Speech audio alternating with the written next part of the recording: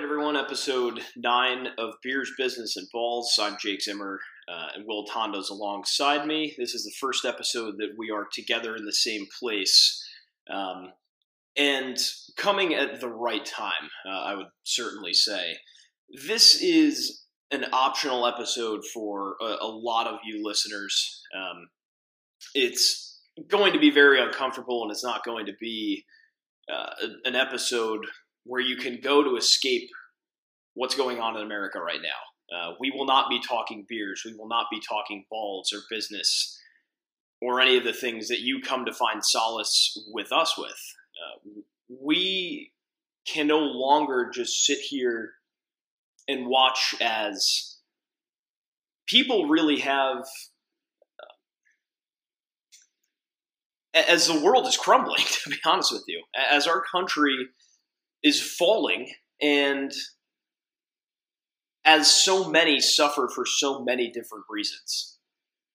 So we're here, we're giving you these couple of minutes to, if you want to stick around and listen and swipe out, we won't blame you at all. But we encourage you, as two white males that are opening conversation here, to listen and to participate and to weigh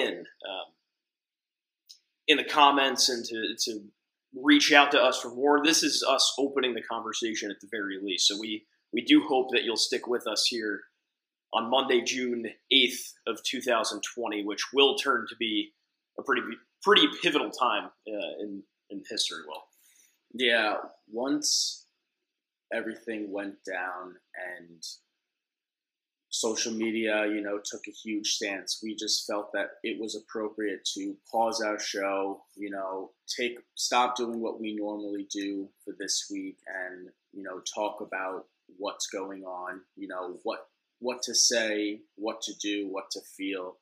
Like Jake mentioned, both him and I are alongside each other in Providence for the first time in a few months, and we stopped at the Black Lives Matters protest in downtown Providence. And when I say that I had chills and words could not describe it, I mean, the second we both walked right next to Kennedy Plaza and right next to the state capitol, my jaw dropped. I was shocked. It was, it was beautiful to see everyone come together and, hear their stories and participate in just the experience as a whole. But I will truly never understand what people go through and what this time means for them. But I will stand in solidarity because it was definitely, like Jake said, a pivotal moment in history. We'll talk about that more too, as the protest experience over the next few minutes too. But I want to weigh in and tell you folks some of the things that we've personally realized this week. First of all, as two people who are white Caucasian males, we physically cannot empathize and understand with what is going on in America right now. Let's get that out of the way. There are a lot of folks that are white that are saying, no, I get it. I get it. Racism exists, and, it's horrible that there are racists out here. And for full disclosure, that's a way that I think we both arguably have felt throughout our lives, for sure. We would obviously never consider ourselves racist people by any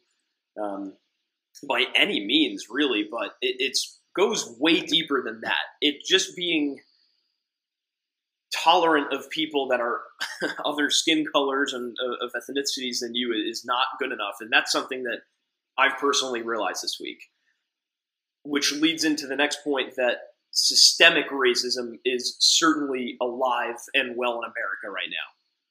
And that is certainly not for any good whatsoever. What I have seen in talking with folks who are white and black this week, there is still a long, long way to go with solving these things that people who are African American that live in the United States experience every single day. And that is something that, that I learned this week, for sure. And the third point that I wanted to make is that there's so much more learning to do. It's not enough to just put the black screen on your Instagram and say, okay, that's, I'm doing my part. I think that's going to be certainly a struggle for weeks and months and years to come for both of us and so many people like us. And that's really what I've learned today and these past couple of weeks for sure. I don't know, man. We have a shit ton of work to do, and I think that this week brought to light a lot of that. And I don't know. I just think that it's so tough because we physically can't understand what Black Americans go through in this country every single day. No, and I mean, this week was definitely the first step to the uphill climb that's going to take place. I mean, like we mentioned, it is such a pivotal point, and if you look back in recent history, this isn't the first time that there's been Black Lives Matters protests, and it definitely will not be the last. And I just feel that this moment and these deaths that just recently happened, George Floyd and Breonna Taylor and so many more, were definitely the match that struck the fire. It is, like you mentioned, it's the systematic racism. I don't believe every person in this country is racist or has that systematic racism, but it's still a large part where our government or police force or judiciary system, I mean, there is still a lot of people that have those awful views. And like you said, it's hard to even put words to it, but we need to be able to put words to it and be able to vocalize that and be able to educate ourselves and everyone else, because if you're just being complacent and not doing that, it will stay here forever. Right, and I think it's what we've been seeing so much is that a lot of white people are being called racist this week, right? And a lot of people are being brought to the realization that, shit, maybe I do have some racist tendencies or something like that. And when you look at America and when you look at inner cities and things like that, and the facts are quite honestly that Black Americans in the United States are essentially, from the second they're born, systematically way less likely to be successful than white people. I mean, there's so many of these facts. It's nuts. And to sit here and deny that it exists and that Black people have had a much harder time than we have to get to, where we are in our successes is just ignorant at this point. It's very ignorant and it needs to be changed. The issue is, and I'm all about the protests and, the fight for it now. How can it be fixed? Yeah. Because I don't have an answer. No, and no one does. And I think that's what opening the conversation up does. That's a first step in many of, over the next weeks and months and years, as I've mentioned. But let's go back to the protests too. We stopped in on our way to a friend's in Massachusetts, and we have been stopping by the city, absolutely packed. So at that point, it's our duty for a mile away in history going on. We have to get out of the car. We have to, go around and participate and hear these people. Swarmed. Estimate is 9,000 people in Rhode Island. Upwards to 10. Right. And when you look at that alone, I think that is enough to say, something's going on here. But then you go and you hear these people shouting along in solidarity with each other. You hear them, you see the signs, you see the names written out of George Floyd, Breonna Taylor, Philando Castile, the list goes on, Eric Garner, it goes on and on. And I think my realization to the fact that, we are so out of touch with reality as white Americans. When we're saying these people's names, it never in a million years, Will, did I think that I would be shouting Breonna Taylor's name to say her name. And that's what it's a humbling experience. And that's the problem, though. It's because that, when these individuals passed away, the systematic racism just put it as a number. It's like you need to have them as a name. They lost such a precious life. They had so much more to live, and it was right there. It was just black man, black woman died. And more importantly, it was when they were not even passed away. I think it was when these people were murdered, by the police, the people that are supposed to protect us. And it's such a fine line because the arguments are, and another thing that exists in America is the police brutality. It's in addition to the racism that black people face in America, it's also the fact that they're way more likely to be targeted by police. And it's disgusting. And there's a twofold argument that's going out right now. It's one side saying, we get it. The cops are, let's even say 90% of cops are good, right? And that leaves 10% bad apples. The flip side of that argument, which a lot of people are saying, is the looting going on. It's, there's only a couple of bad egg looters and all these things like that. But still, I think when you look at this from a holistic view, does a small sliver of people represent the entire group? And you can definitely make the case this week in particular that you're only as good as your weakest link.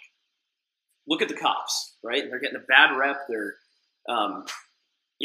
everyone's calling for their abolishment or defunding or something like that. And on the other side of it, the more typical conservative people, again, not injecting politics into this at all because this is far from it, but the more people that are trying to discredit this whole Black Lives Matter movement are the same people that are saying, the looting doesn't make any sense. The looting isn't going to solve the problems, but neither is killing people in the street. It's twofold, and that's the fact that we're even approaching this argument like this as Americans is pretty dangerous in my opinion. It is, and I mean, this week definitely tested a lot of people's wits and tested the police force because you have the videos, and again, we're in the technology age where you can capture anything with that little phone in your pocket, You have the cops that you see during these protests are getting violent and are pushing people, and it's awful. You don't know what happened prior to start that, but you saw a cop push an elderly man and his head is bleeding. You saw, the violence happening. But then on the other side, you see the cops that are saying, listen, I am here for you. I understand with you. I'm walking with you. I'm kneeling with you. So it's just a two-sided argument right there because it's like during this time, it's like we're focusing on the police brutality, how that is the cause of these deaths. But we're also shedding more light to it, saying that, look what the police are doing. They're injuring more people, but we also have, the police are actually helping. So it's tough. It's tough. For sure. There is going to be a lot. This week has been really tough. It's been a weird week for many people like us who are white, and obviously we can't comprehend what this week has been like for Black Americans. We really can't because their brothers and sisters are getting murdered in the street. Quite honest with you, I know that there's going to be a lot of our listeners that have questions about what these facts are, and I encourage you to go find out. We're trying to find out what these facts are too, and in order to understand racism in America a little more, there's work to do. To be quite honest with you, we don't really have all the answers, and I really don't think any person does have all the answers on what the next steps are going to look like in America. I guess what I want to kind of bring up is this week's episode of Part of My Take with Arian Foster, who is an African American, and he is a very accomplished NFL player for sure. I've listened to their conversation. It was Big Cat, PFT commenter, and an NFL running back. Normally, you'd think, wow, what a great opportunity for banter and just screwing around and talking shit and all that. But when they're talking about racism in America, that's when you listen. That is when you put everything aside and you listen when Barstool Sports is talking about this stuff. I took away a lot of good stuff from this episode, but I want to bring up one thing that he said, and he basically said all you can do is fix small things at a time to have real change. No one's going to go out there and say the right words or do the right thing to solve what's going on in America. It's going to be a series of small things and wins that you can get to combat what's going on. And that takes shape in many different ways, for sure. I think opening the conversation is one. I mean, you can't get anywhere unless you open that up and have those uncomfortable conversations, for sure. But then number two is, starting to make action, right? It's getting your ass out to vote on November 3rd for the people that you think are going to represent you well and you think are going to take a stance on these kinds of things. It's being an ally for a black friend or for anything like that. I mean, it is, there is so much work to do, I guess is what I'm trying to say. And it's not going to happen overnight, for sure. No, and there's a lot of people that I've been following along, throughout this entire week, both black and white, and the voices that they're saying. And one thing that I really took away with, and I really thought long and hard about this, was, we're talking about educating, right? Well, we don't really educate the youth about.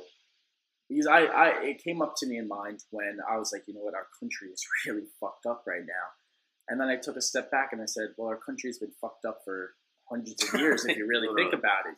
It's like we literally owned people and treated them like shit. Schools integrate. Like, you couldn't even go to school with a black person until 1970. Our parents were still alive. That's nuts. And, they don't really teach anything in the history books, and that needs to be changed. I mean, that needs to be changed. If you address those awkward situations and those awkward conversations in the classroom at a young age, they will have a better understanding. Kids will have a better understanding. They will ask questions and be like, wow, that's really awful. I mean, you teach about the Holocaust. You teach about the Holocaust, and that's, another systematic racism event in history. And, I remember, being in whatever it was, 5th, 6th, 7th grade, learning about the Holocaust. I had chills. I was upset. I was like, how could one person treat another person like this? Yeah. And that was in a different country, but we don't talk about the history events that happened in our own country. So educating is definitely one. Like Jake said, being that voice and that ally is definitely another. I definitely understand why people don't post on social media or don't talk about it. Social media for people is definitely an outlet of, just personal expression or an escape from reality, which I understand.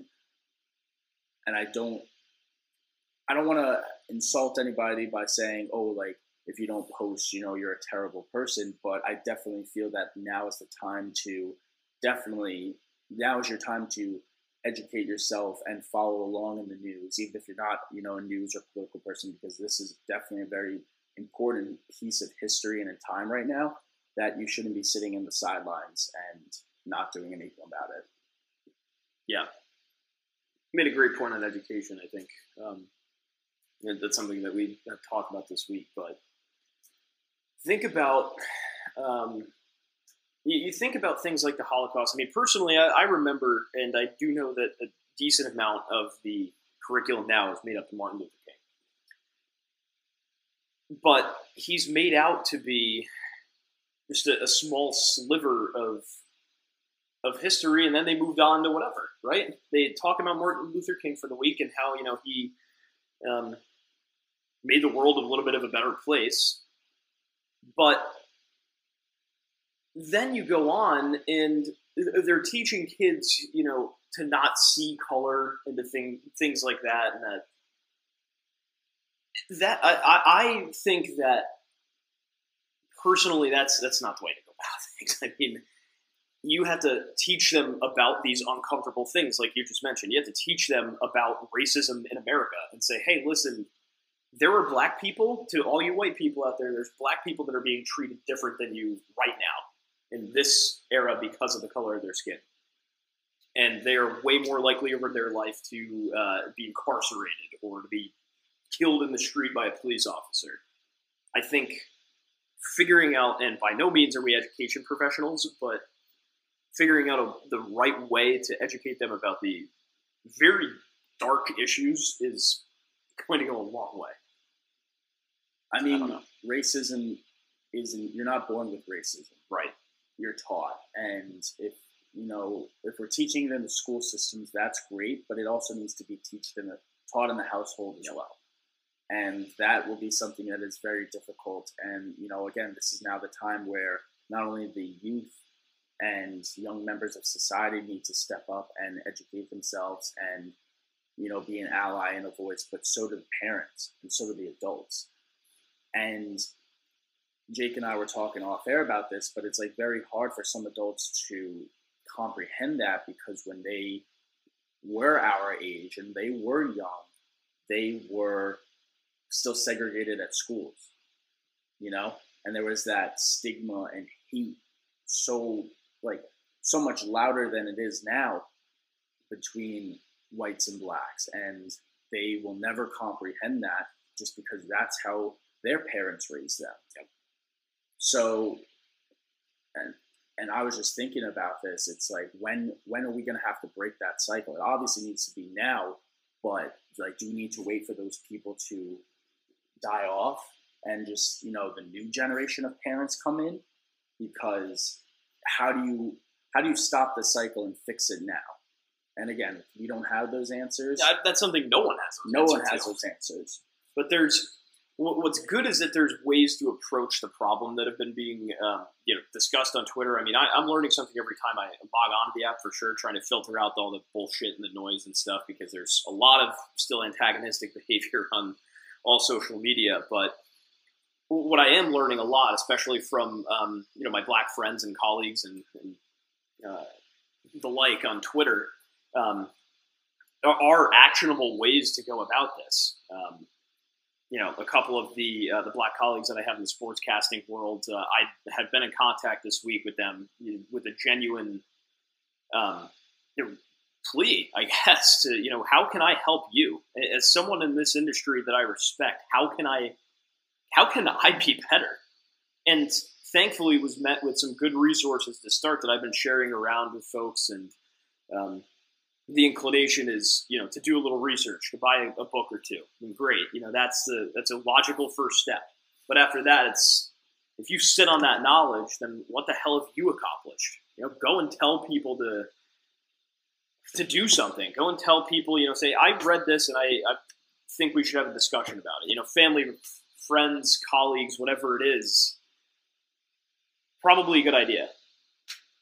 And there's no right way, I guess we're saying, to do it, but got to do something. I mean, that's the bottom line of this conversation. We're approaching 23 minutes now. I think we've personally made most of our points, and nothing we say is going to solve anything, but this is what we owed to you and to the world as our response and our statement that essentially we're here.